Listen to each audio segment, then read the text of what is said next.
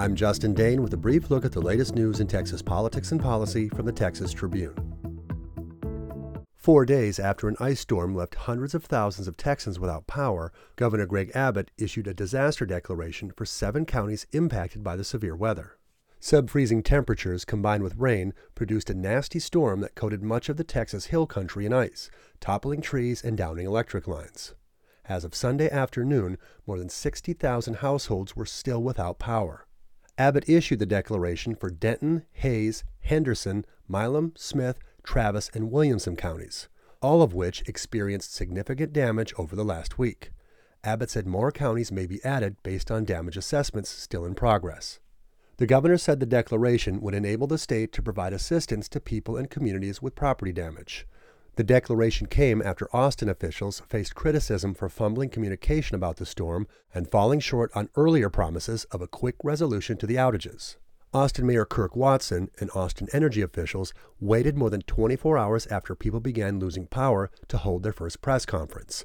And hours after they spoke Thursday, the electricity provider walked back its estimate that power would be restored by the end of the 3rd day of outages, extending the sense of uncertainty.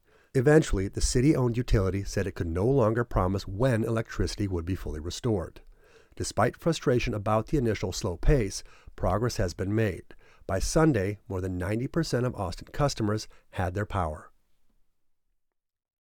Texas veterans and their supporters are advocating for the protection of the state's hemp market and the expansion of the medical marijuana program at the state capitol. The veterans say they need access to Delta-8, a hemp product, to treat chronic pain, traumatic brain injuries, and post-traumatic stress disorder. The veterans report positive results from using Delta-8. Most states, including Texas, legalized hemp production following federal changes in 2018. Delta-8 is still different from CBD and produces a feeling of euphoria. State Senator Charles Perry, a Lubbock Republican, is trying to limit access to Delta-8 due to its psychoactive effects. He believes hemp products with psychotropic effects are already illegal. Meanwhile, several cities in Texas are wrestling with the decriminalization of marijuana.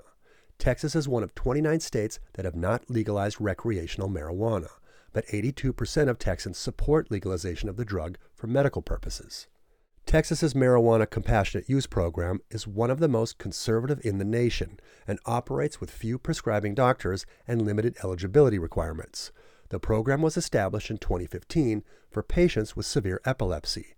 As of October, over 36,000 Texans were enrolled in the program, but less than half were active patients. Veterans welcome the expansion of the compassionate use program, but the existing hemp market offers wider access and more affordable options. Delta-8 is not addressed by state law or health department regulations. Perry failed to put limits on the Delta-8 market during the 2021 legislative session, but will try again this session with Senate Bill 264, which would prohibit synthetically derived THC and end the Delta-8 consumable hemp market across the state. Perry's efforts are opposed by veterans who believe it will have terrible unintended consequences. Check for updates on any of these stories at texastribune.org. You can also follow us on Twitter. We are at Texas Tribune. And follow the Brief Podcast for daily news updates wherever you get your podcasts. I'm Justin Dane for the Texas Tribune. You've been briefed. Today's brief is brought to you by UT Dallas. UT Dallas enrolls more National Merit Scholars than any school in Texas. Surprised? Find out more at utdallas.edu.